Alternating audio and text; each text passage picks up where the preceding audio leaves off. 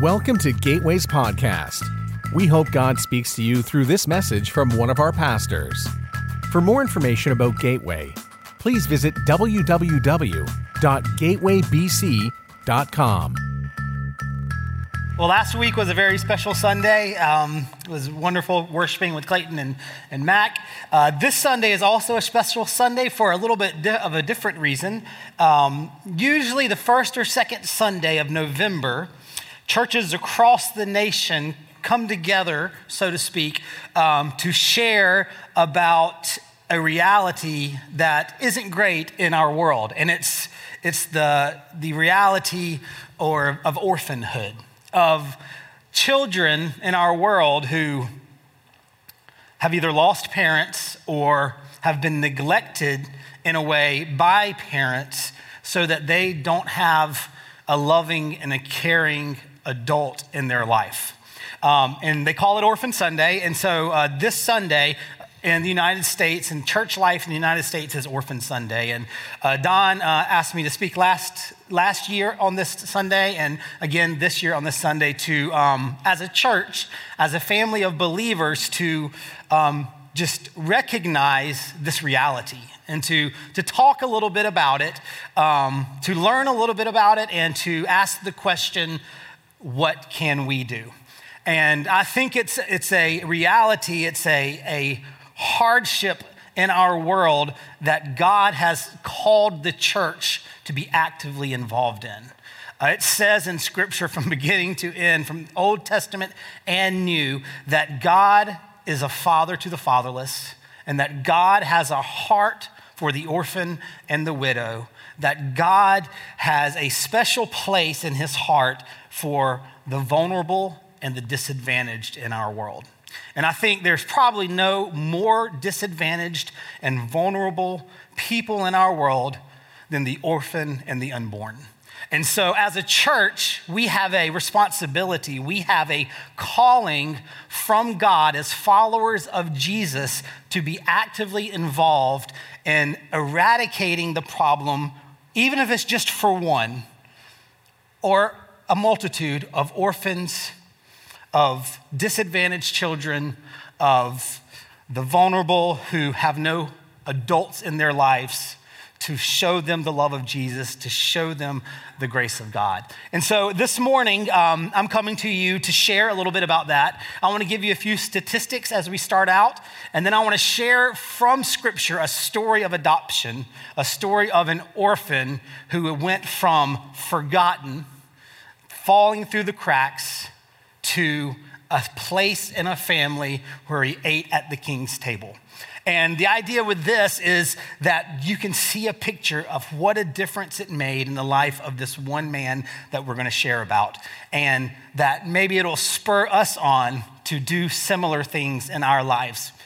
Because I think every age has the ability to take part. Whether you're a teenager, whether you're a young adult or a parents of kids in their 30s, 40s, 50s, whether you're grandparents, there is at least one thing that you can do to take part in God's desire for the church to care for the orphan and the disadvantaged child and to step into the situation.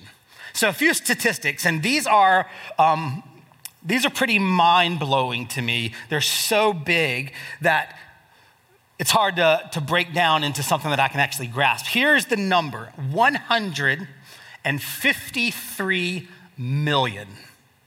In the world, there are 153 million orphans. That is 153 children of God, made in the image of God, kids who deserve the love and respect and dignity and care of adults who have lost their parents and no longer have that in their life.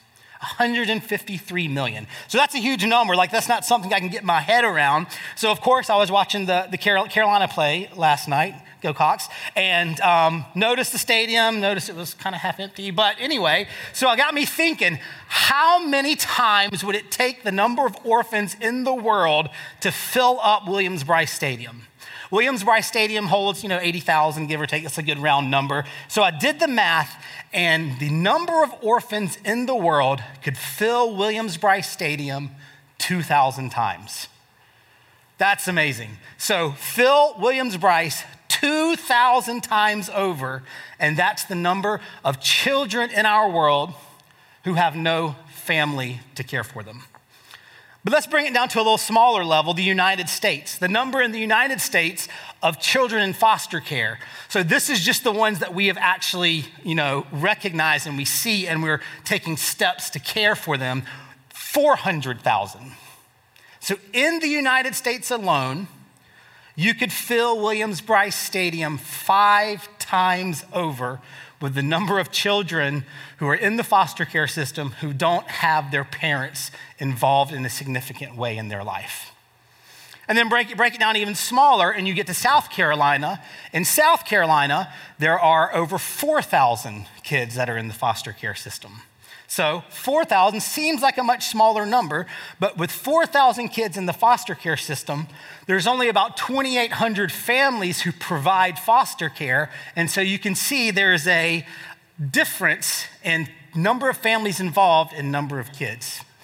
Another fact, another little statistic that someone shared with me right after the first service was the number of Baptist churches in the state of South Carolina. He said, you know what? There are 2,100 churches in the state of South Carolina.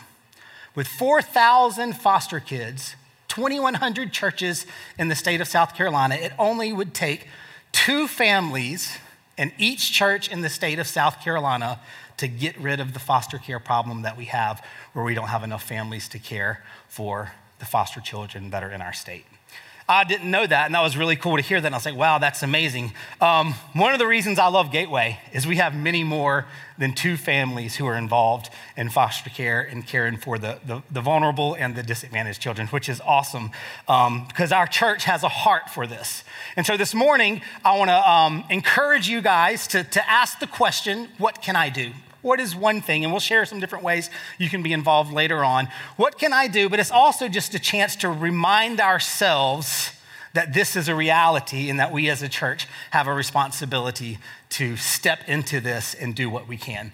So what I want to do this morning is I want to share a story. If you were here last year when we had Orphan Sunday, we showed 2 videos of 2 different families that are in our congregation of their stories of fostering and adoption and how God called them into that.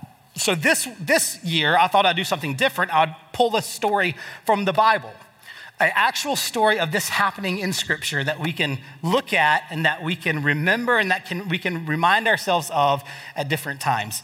And we're going to be in 2 Samuel. So if you have your Bible, we're going to be in 2 Samuel. We're going to start in chapter 4. Now, if you know anything about 1 and 2 Samuel, if you've read your Bible a lot or grown up in church, you know basically 1 and 2 Samuel are the story of 2 main characters, King Saul and King David, right? And King Solomon comes a little bit later. But we get the story of King Saul and King David.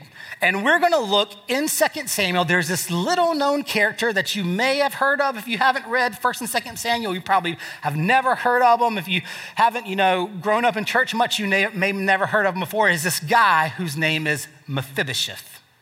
Now, Mephibosheth is the son of Jonathan. Jonathan is the son of King Saul.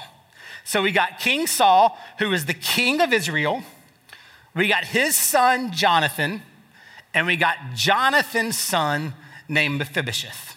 So we need to remember that. So King Saul, he is the king of Israel. Let's do a very, very quick summary of 1 and 2 Samuel. I mean, it's enough to be like a Lord of the Rings 3 to 6 movie, huge epic. Like it could be a blockbuster hit of what's going on in these stories because there's war, there's familial tensions, there's fighting for the crown, there's all this stuff going on. So we're going to quickly go through what happens. We've got King Saul, who God anoints as king. He disobeys God. He's unfaithful to what God has called him to do. So God takes that anointing away from Saul and says, Saul, you are not going to be king any longer. My spirit is going to leave you. and God appoints and anoints a new king whose name is David. David, the shepherd boy who kills and slays Goliath, right? The guy we know that plays the harp. And so David is anointed as king. And so what happens when God anoints David as king and pulls his anointing away from Saul is that Saul's popularity and Saul's leadership and his ability to be the king begins to decrease. And the exact opposite happens with David. David's leadership, his popularity, his ability to lead Israel and the military and everything begins to increase.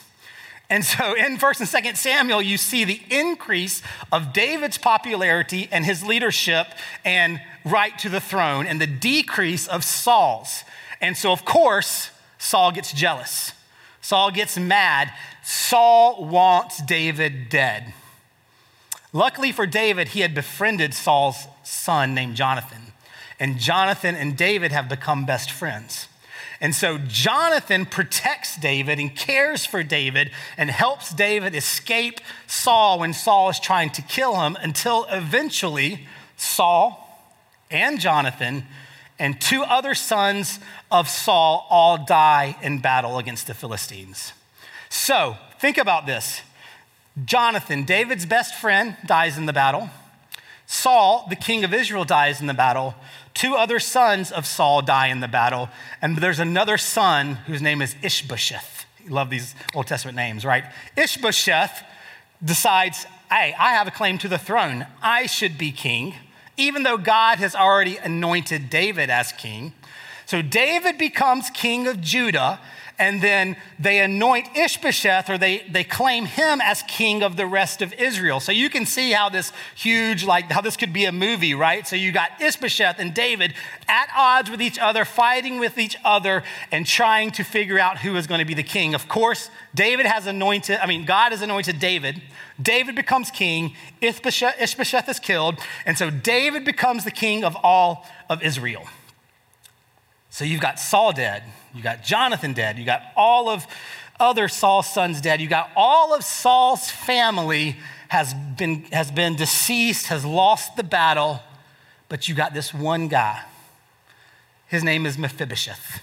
So let's look at 2 Samuel 4:4. 2 Samuel chapter 4, verse 4. They're explaining Ishbosheth, and they're explaining how he was murdered, and the whole story of, the end of Saul's progeny and the end of Saul's familial line. And they happen to throw in this one verse, which seems odd at first, but it's not at all. This is what happens in 2 Samuel 4:4. Jonathan, the son of Saul, who was David's best friend, had a son who was crippled in his feet. He was 5 years old when the news about Saul and Jonathan came from Jezreel. The news was that they had perished in battle. And his nurse took him up and fled. And as she fled in her haste, he fell and became lame. And his name was Mephibosheth. So there he is, Jonathan's son, the best friend of David, who had perished in battle. His son Mephibosheth was dropped as they were fleeing after his dad died, became lame, and we really don't hear anything about him again for multiple chapters in the book of 2 Samuel. And why is this important? Why are they sharing this? The reason they share this is because this is what happens with orphaned children. Especially in this day and age, orphan children who were lame and couldn't even walk. What happens with orphan children is they seem to be cast aside. They seem to fall through the cracks. They seem to be forgotten. And so Mephibosheth, we'll find out as we get further along in the story, that happens to him.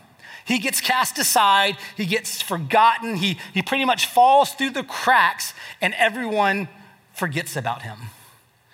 And so that's why God calls the church to come into orphan care and foster care and adoption, and caring for these disadvantaged children and these vulnerable kids, because if it's not for the church to do it, a lot of times they fall through the cracks.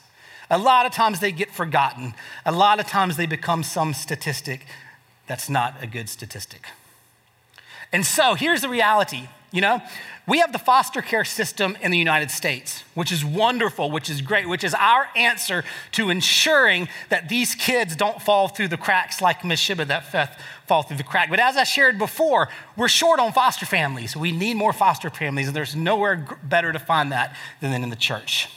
That's the United States. We adopted from China. Our youngest, Molly Kate, is adopted from China. And China still uses the orphanage system, which we used to use in America. All of y'all have seen the movie Annie, right?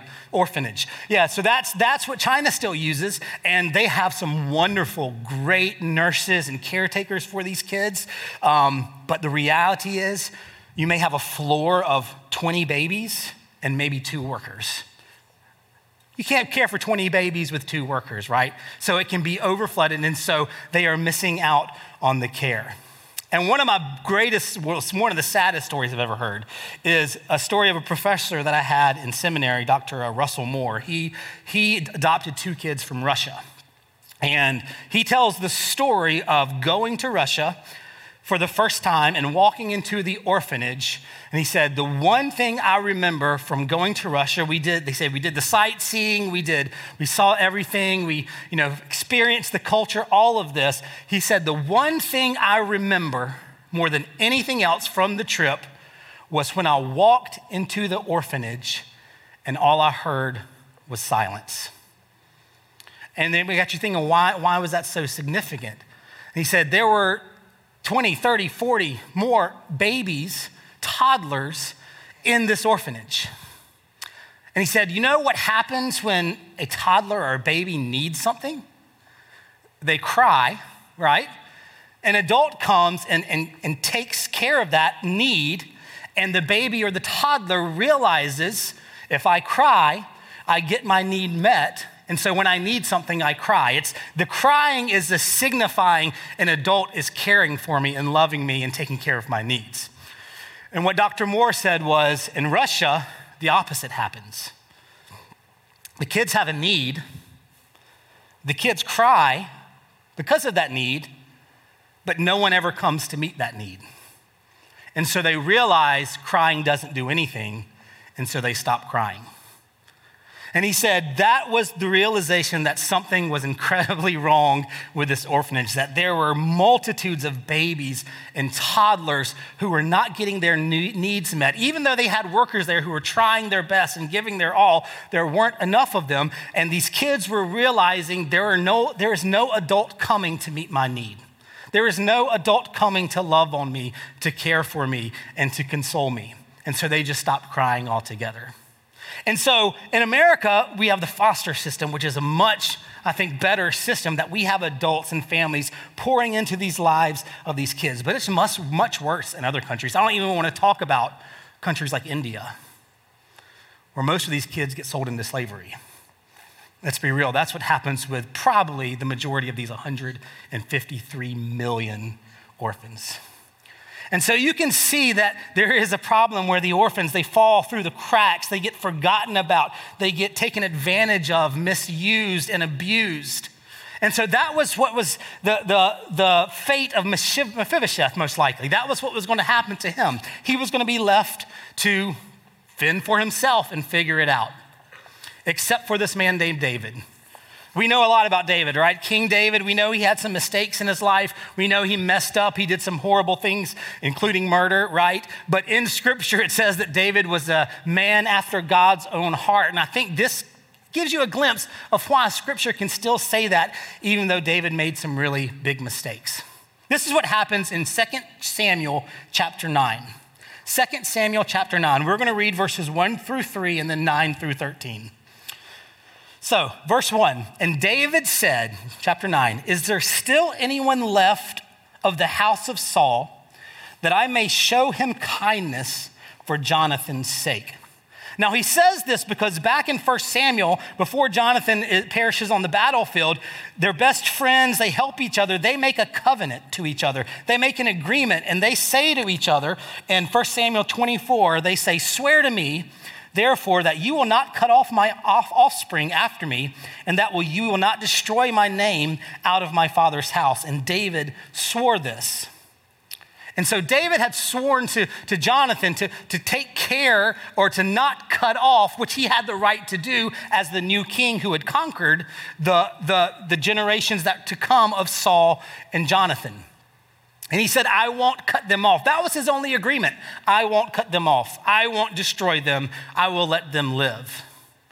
But because of his love for Jonathan, because of his commitment, he decides to take it many steps further. And this is what he does. Is there anyone that I may show kindness to for the sake of Jonathan? Verse 2, now there was a servant of the house of Saul whose name was Ziba, and they called him to David. And the king said to him, are you Ziba? And he said, I am your servant. And that king said, is there not still someone of the house of Saul that I may show the kindness of God to him? Ziba said to the king, there is still a son of Jonathan. He is crippled in his feet.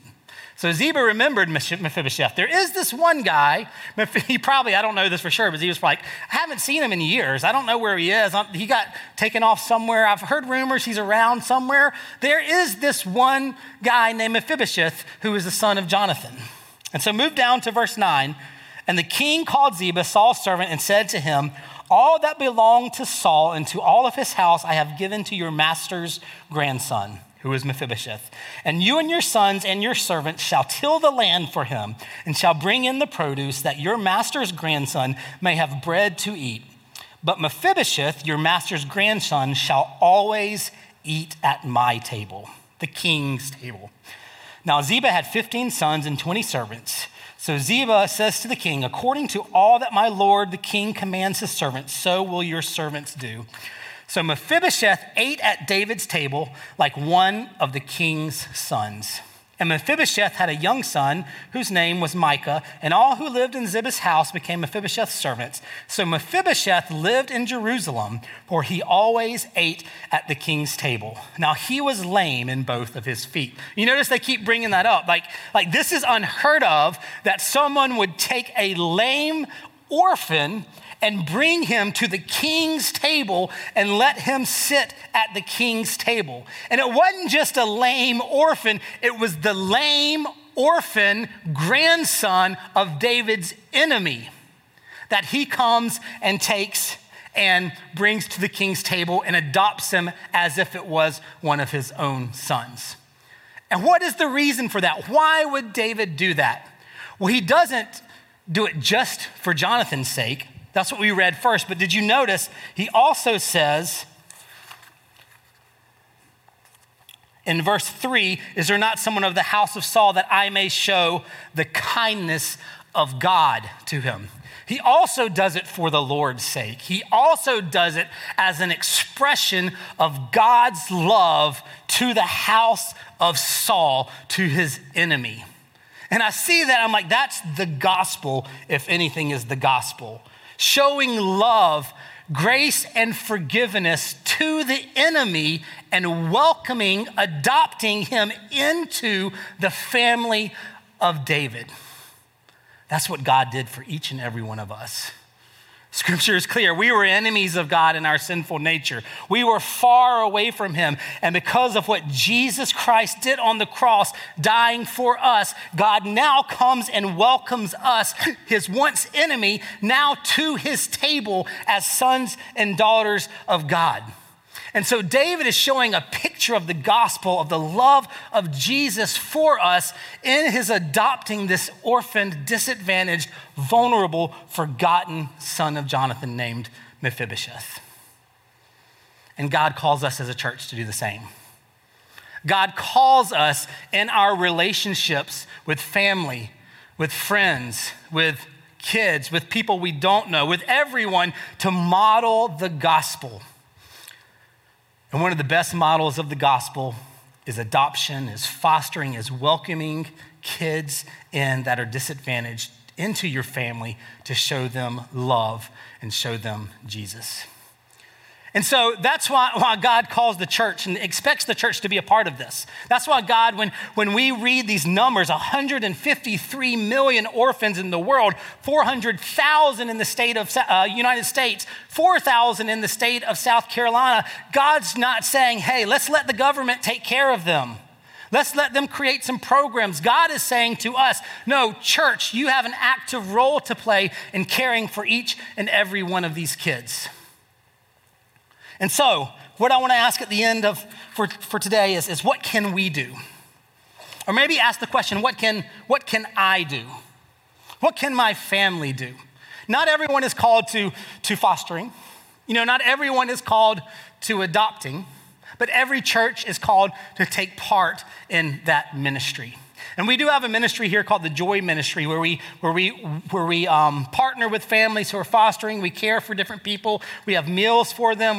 There's a foster closet at Chapin Baptist that we send a lot of stuff to. We do some nights where we take care of their kids. So we have ministry here to these families, and you can be a part of that, every single one of you, if you'd like to. But there's two different types of orphans I feel like we should talk about this morning as we close out. One of them is the physically orphaned. And this is those orphans that those numbers represent, the 153 million, the 400,000, the 4,000. That there's physically orphaned kids who don't have moms and dads, or they have moms and dads who have completely neglected them to the point that they're no longer safe in their care. And so someone else has to take care of them. They deserve the love and the care of an adult. They need the care and love of an adult. They're not getting that from their moms or their dads. And so someone's got to take part and come in and step in. But there's also the spiritually orphaned. Think about this for a moment. This number, I'm sure, is much, much bigger. The spiritually orphaned. So the spiritually orphaned are those kids who don't have a spiritual leader in their home. The kids who don't have a mom or dad who shares the love of Jesus or models the love of Jesus or shows them the grace and the forgiveness of God on a daily basis. These spiritual orphans show up at churches all across the United States every single week. We have spiritual orphans right now over here, I'm sure, in Gateway. At Gateway in our kids program or in our students program. There's spiritual orphans all over who don't have parents who know Jesus maybe or aren't Christians or do know Jesus about him. They come every once in a while to church, but they don't lead their kids into the love of God. And so the physical orphan needs us and the spiritual orphan needs us. And so I want to ask the question, what can we do? What can I do? What can you do? I want to leave you here with 4 things, 4 simple words, 4 simple possibilities. And the first one is pray. Of course, pray for the disadvantaged and the vulnerable children of our world. If you have a prayer list that you pray through every day, that you keep track of, I want to challenge you, add the vulnerable, the disadvantaged child to your list and pray for them. Pray for the big numbers. Pray for the small numbers. Pray for the 153 million in the world, but pray for the 4,000 that are in the state, and pray for the 100 or so that are in Lexington and Richland counties and just in our area. Because what happens when you pray for them, God awakens your heart to them. God opens your eyes to it, and God calls you into new things to take care. Sometimes it just starts with prayer. Pray for them. The next thing, support. As I said, everyone isn't called to foster, everyone isn't called to adopt, but support those that are caring for these children in some way. As I said, we do have a ministry here, Joy Ministry, that we started last year that we are wanting to use to support fostering and adoptive families because we believe that God has a special heart for the orphans. And because we believe these people who are doing this are doing God's work, that we want to care for them. So be a part of that if you'd like to. If you know a family who is fostering, or you know a family who is adopted, or you know a family who is in some way stepping into the lives of these disadvantaged children, ask them, what can I do to support you? What can I do to help you? And find a way to do that. The next one, care. Care for these children in some way. Care for these children. Maybe God's calling you to care for them. Maybe he's calling you to foster. Maybe he's calling you to adopt. Maybe this is your first thought. Perhaps this is for me. I would love to talk to you. We have multiple families in our church who would love to talk to you about that. You can get in touch with me and I can connect you with a family. I can talk with you about it. We'd love to talk to you. But maybe it's not fostering, adopting, but maybe it's, I want to get into the school system and help these kids in the school. Maybe it's, I want to volunteer at the foster closet where they provide things for foster families. I know there's disadvantaged, vulnerable kids at all of the feeding places throughout our community. I want to get involved. How can you get involved in the ministry of this in our community? And then the last one is just simply welcome. Welcome all children, just as Jesus did, into your family, into your community, into your schools, into your church. We have these children all over. With 4,000 in our state, with hundreds just in our area, we have children who are orphaned. We have children who are spiritually orphaned. We have children who are physically orphaned. We have children who simply need an adult. Let's talk about the emotionally orphaned, who don't have parents who show love at all. We need adults. They need adults who will just step into their lives and love them and care for them and show the love of Jesus. And so welcome children into your life. Whether you're a teenager, whether you're a young adult, a parent, a grandparent, be in the business of showing children the same love Jesus did in the New Testament when he said, "Let the children come to me." Because we never know the situation in the home of these children, that maybe it's serving in Gateway Kids over here, or maybe it's serving in the Gateway students. Maybe it's stepping in and showing love and care for them there. Maybe it's in a school. Maybe it's just in your work or your daily life. You think, I know of these kids that I come in contact with, and I know that I can be the light of Jesus to them in some way. Whatever it is, ask God, how can I welcome these children into my family, into my life, and show them the love of God? So those are the 4 things I thought of: pray, support, care, and welcome. And I'm gonna add another one. I think another one I just thought of is be aware. Be aware. Like, it's easy to pretend like it's a situation in India or in China or in another country, but the reality is it's right here, and it's all over, and there's children everywhere that need the love of Jesus shown through adults who love Jesus. So the question I want to leave you with simply is, what can you do? What can I do? What can we do? And I can't answer that for anyone other than myself. You know, Lauren and I, we adopted, and then we felt the call to fostering, and so we're doing that as well, but not to say, look at us, but it's just something that God, honestly placed on Lauren's heart more than mine. And Lauren said, this is what we're gonna do. As, when your wife says that, you're like, okay, yeah. But so what can you do? What can we do? How can we care for these children that have a special place in the heart of God? Will you pray with me?